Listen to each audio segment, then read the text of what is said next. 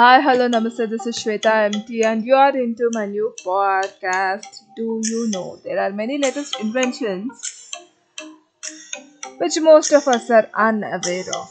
I know there are still people out there who have knowledge of everything, but this podcast is to inform the one who don't know. There are already a solar roadways. Roadways is exactly what you are thinking. After reading the name, these are also called as solar panels that can be used to pave roads, driveways, sidewalks, or any surface meant for walking.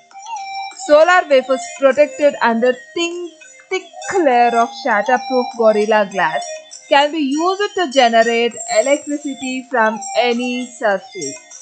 These modules come in hexagonal panels which makes replacement super easy. Additionally, solar roadway panels can be programmed electronically to show specific markings on the road. The panels can generate enough heat to melt the snow and thus ensure easy walking or driving over them during winters. All of this while saving the earth and earth dwellers from succumbing to the damage caused by the greenhouse gases. And what is the next invention? It is the portable water power generator. When you're off grid, you can just charge your phones and emergency lights by kinetic energy of moving water into micro electricity. Seriously? You all might know about helicopter. Here today we are talking about quadcopter.